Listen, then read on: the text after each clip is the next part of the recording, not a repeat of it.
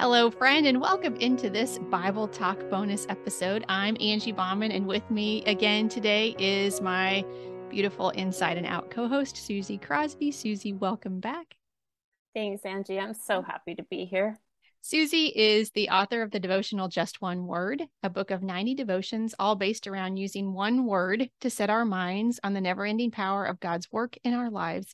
And so because Susie uses one word to find life application, and because here in the Steady On community, we use the step-by-step Bible study method to use one word to find life application, Susie is the perfect person to host the Bible Talk bonus episodes with me. And if you happen to be new listening in, what we do is we take the verse from the episode that dropped earlier this week. If you happen to be listening live, it's an episode with Julie Ademi, and she talked about Psalm 118:24. And so what we're going to do is we're going to take a look at that Psalm again, 118:24, that verse again, and look at one word in that verse. And Julie in the episode, in the interview, shares about a journey through a kidney transplant. And wasn't she fantastic, Susie? Julie was great. Oh my goodness, I wished I could just have sat down and had coffee with her and talked more. She was amazing. Yeah, she was amazing. And one of the things that I really took away from the conversation was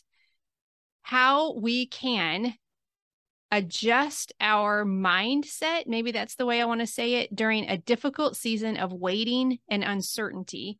How we can adjust it, find even practical ways to adjust our mindset. So instead of focusing on the circumstance that we cannot control, we focus on the faithfulness of God that is always present. And so her verse that she talked about as she, kind of clung to God and his faithfulness on that long, difficult road, was Psalm 118:24. And it says, "The Lord has done it this very day. Let us rejoice today and be glad." That's the way it's written in the NIV. And our word for this episode is rejoice. And so, Susie, I'm just wondering, as you were studying this verse, did you hear that this is the day that the Lord has made? Yeah. I love this Yes. verse. But yeah, talk to us a little bit about how Oh you my studied goodness. it and what you learned. That song's gonna go through my head now. Yeah, you're welcome. Um, so I read in the New Living Translation, Psalms 118:24, and it says, "This is the day the Lord has made. We will rejoice and be glad in it." And that is the translation that is on a really simple little mug that my mom gave me several years ago now. It's getting really faded and stained, but I just, whenever I use it, it usually makes me smile because it was a gift from my mom. And because of that verse is just kind of such a happy, light seeming verse. Um, Maybe sometimes a little bit uh, like trite, it seems. Like we kind of have talked about before, that maybe it's a little quippy, like you're supposed to feel happy today because God made the day. And that's not exactly how we always feel. But Yeah.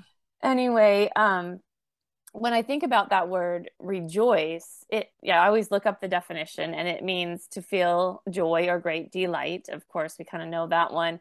To gladden, which is a fun word, I think. I think so Gladden too. To somebody or gladden. Yes. something. And then another little kind of word that slipped in there as I was studying a little deeper was to give satisfaction to.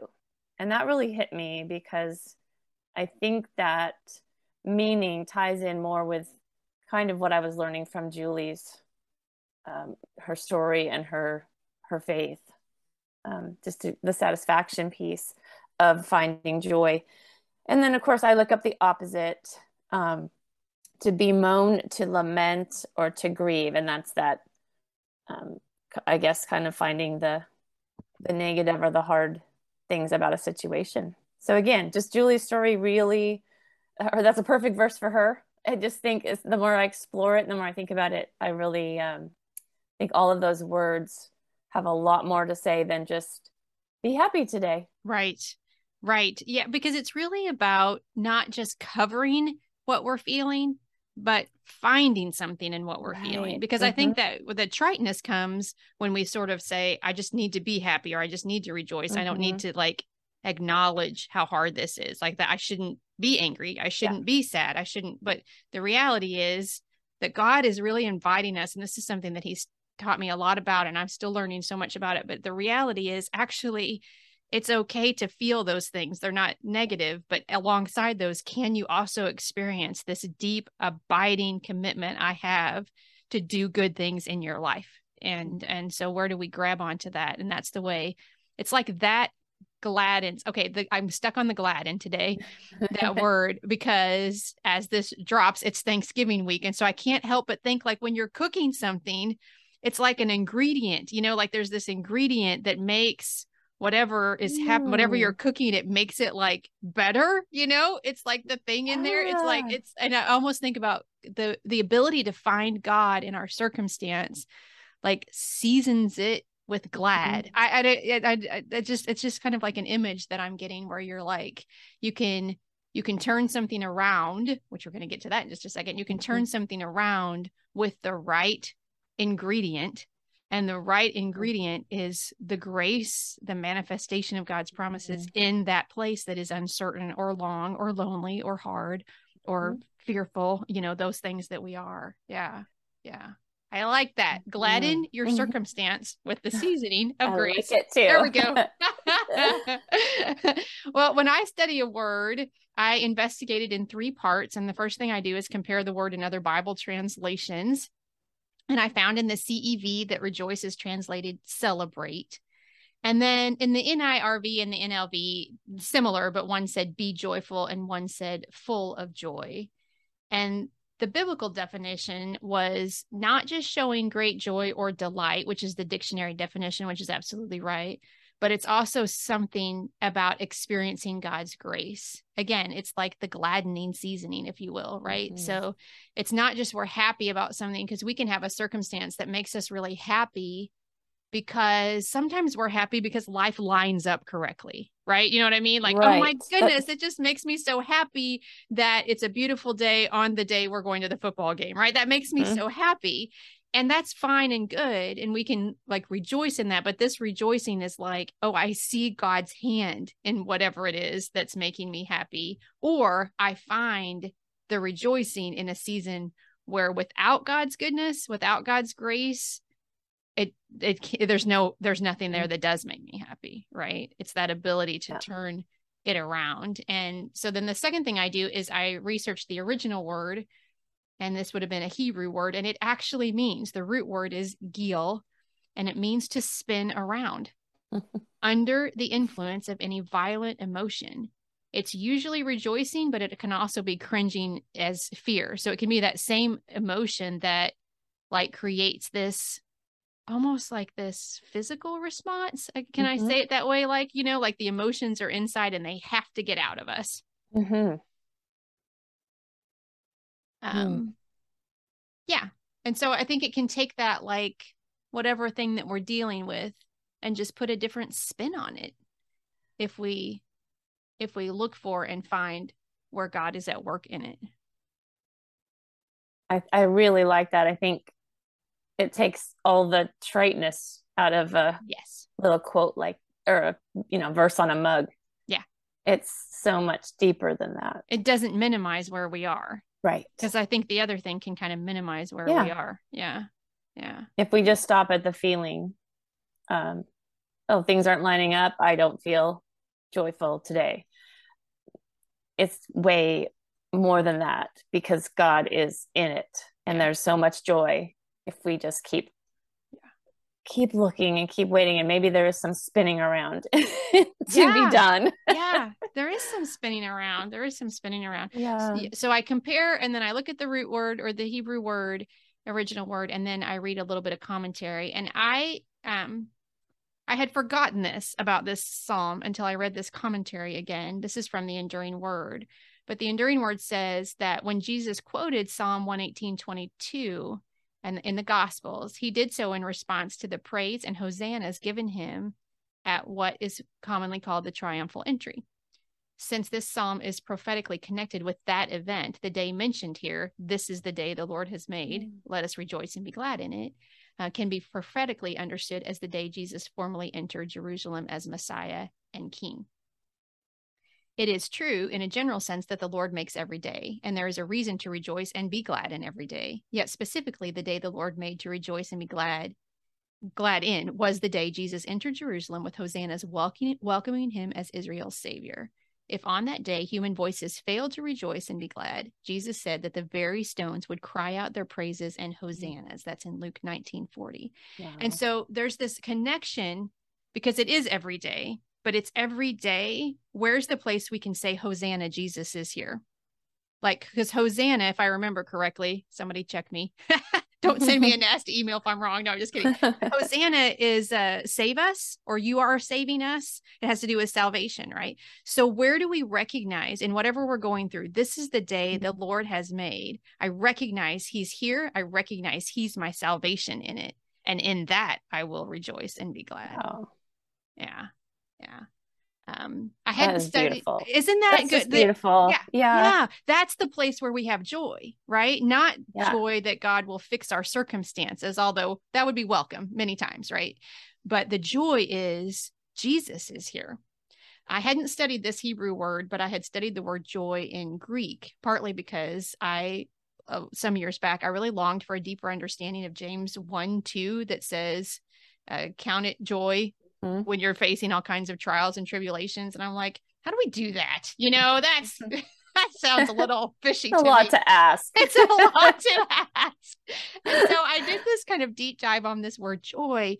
And the thing, I love the word now. The Greek word is chara, C-H-A-R-A. I hope I'm saying that right. And it's from the root word used in Matthew 2:10 when the wise men rejoiced. If you remember, it's like they lost the star for a little while.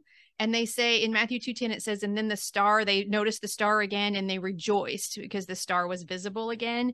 And this word rejoiced makes this huge connection in my heart because I believe their hearts rejoiced because Jesus was there. They're like, I'm at the right place. There's Jesus, right? Mm-hmm. And the people, when Jesus was coming into Jerusalem, they rejoiced because there's Jesus. That's it. And so for me, I'm always like, okay, the joy that I can always have, that is always promised, because Jesus says in the Gospels, I want you to have, may your joy be complete, right? That's John 15 somewhere, I think 15:8. I don't know.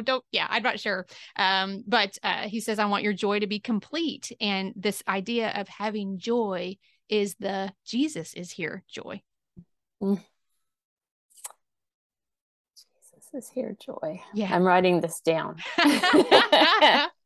Jesus is here joy. That is just a great quote. I think that's what it is. It's not the joy in where we are. It's the joy in knowing Jesus is here. And so what do we do in our circumstances so we can connect with the Jesus that promises to be present? Yeah. Yeah. Wow.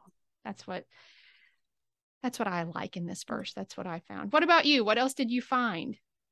Well, I keep thinking about, and this might seem kind of silly, but it actually really connects. I doubt it. It connects. It's kind of like I've been thinking a lot about rejoice and the verse, like looking at my mug, the days that I feel happy and the days that I don't. And I think trying to find that joy, that Jesus is here joy. We need to kind of think about what Julie did. She started looking for God in the ordinary things.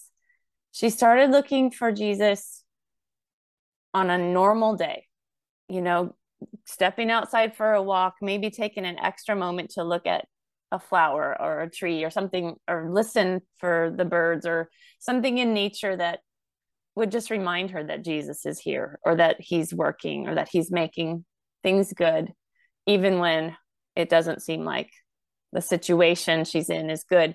So these little ordinary moments that she talks about, and these like conversations with someone, these little inspirations of scripture that she'd stumble upon or something, just these ordinary things are so important. And I think we minimize them sometimes and kind of in our busy, hustly lives. And so I'm thinking that maybe what I need to do, and this is the part that might seem silly, you think about refreshing your computer screen, or restarting your computer. Even in Windows anyway, there's a symbol that is a circle with an arrow that means restart or refresh. Yeah. And I actually teach my kids at school to look for that when we need to like restart something or refresh something. So maybe that spinning around that we see on a computer screen is actually a good reminder to kind of spin around our mindset or spin around what we're looking for. Yeah. To find Jesus in something hard or something sad. And so Yes. maybe asking him to like, maybe I don't feel like rejoicing, but could I be refreshed or even Oh, restarted? yes. And do that spin around, if you Yeah. will, that turn around. And instead of focusing on the hard thing, I focus on the Jesus is here thing. Mm-hmm. Yeah. In the ordinary places. That goes so well. It's not silly at all, my friend. It goes so well with what I kind of thought was my takeaway, because there's a verse of scripture, and I may have told you this before, in Habakkuk 3:17, which talks about, even though the trees are barren and the fields are empty, yet I will rejoice. I might have even said that here before. And that there's this idea that God brings into my mind all the time, which is exactly what you're talking about, is that we all have barren fields. We all have fields that are not producing a crop, but most of us have trees that are full of fruit and animals in the pens, and all these agricultural examples that the Mm-hmm. prophet Habakkuk is using. And I do. Most of my fields are overflowing with abundance, but so often I stand and stare at the empty ones, Mm-hmm. right? And I ask him why. And you, with this turnabout, what he's asking is, I see the empty fields too. I'm not telling you they're not there, right? They are Mm-hmm. there. But you have this choice. You can turn and look at all the Mm-hmm. goodness and the abundance and rejoice in that, and know that I'm with you in those hard places that are thistly, or just won't, you keep tilling and it's Yeah. not going to, it's not the right place to plant, or whatever the case may be. But we have a choice, which fields, if Mm-hmm. you will, we stare at. And that's one of the things that this verse and studying it again has reminded me of. And I think that's what Julie has reminded me of too.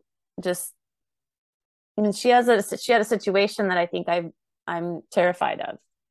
To have cancer in an organ that can't that that you don't have two of. She didn't have two kidneys, or um to have cancer recur. Yeah. Those things terrify a lot of us. Yeah.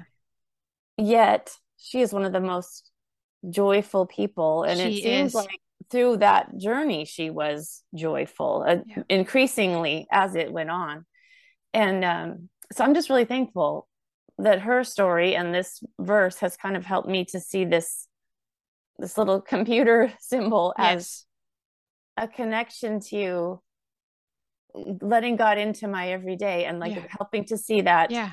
Jesus is here, joy, no matter what. It's the turnabout invitation, that little Mm-hmm. circle, right? Yeah. Yeah. You can turn it around. Yeah. That's wonderful. And the thing I'll just add about Julie that I admired so much was the fact that I think she would not describe herself as the joyful person she is today before this journey. But it Mm-hmm. was in this journey that she learned, you are actually Mm-hmm. always here with me. And it just helped her claim that truth. So this has been really good. Thank you for doing this with me today, Susie. Thank you. Yeah, I love it. This has been really good and very beneficial to me today personally, actually. So it's good. And Me friend, too. yeah, me too. Yeah. Friend, we hope that it's been really beneficial for you, as well as you have hopefully maybe just thought about your own life and asked, where's the Jesus is here joy for me today? Because if you look for it, he promises you will find it. And thank you very much for listening. And if you haven't yet, I really would welcome you to subscribe to the podcast, because if you do that, you get to see every episode, even these bonus ones with me and Susie. And we will sign off for now. And until next time, peace.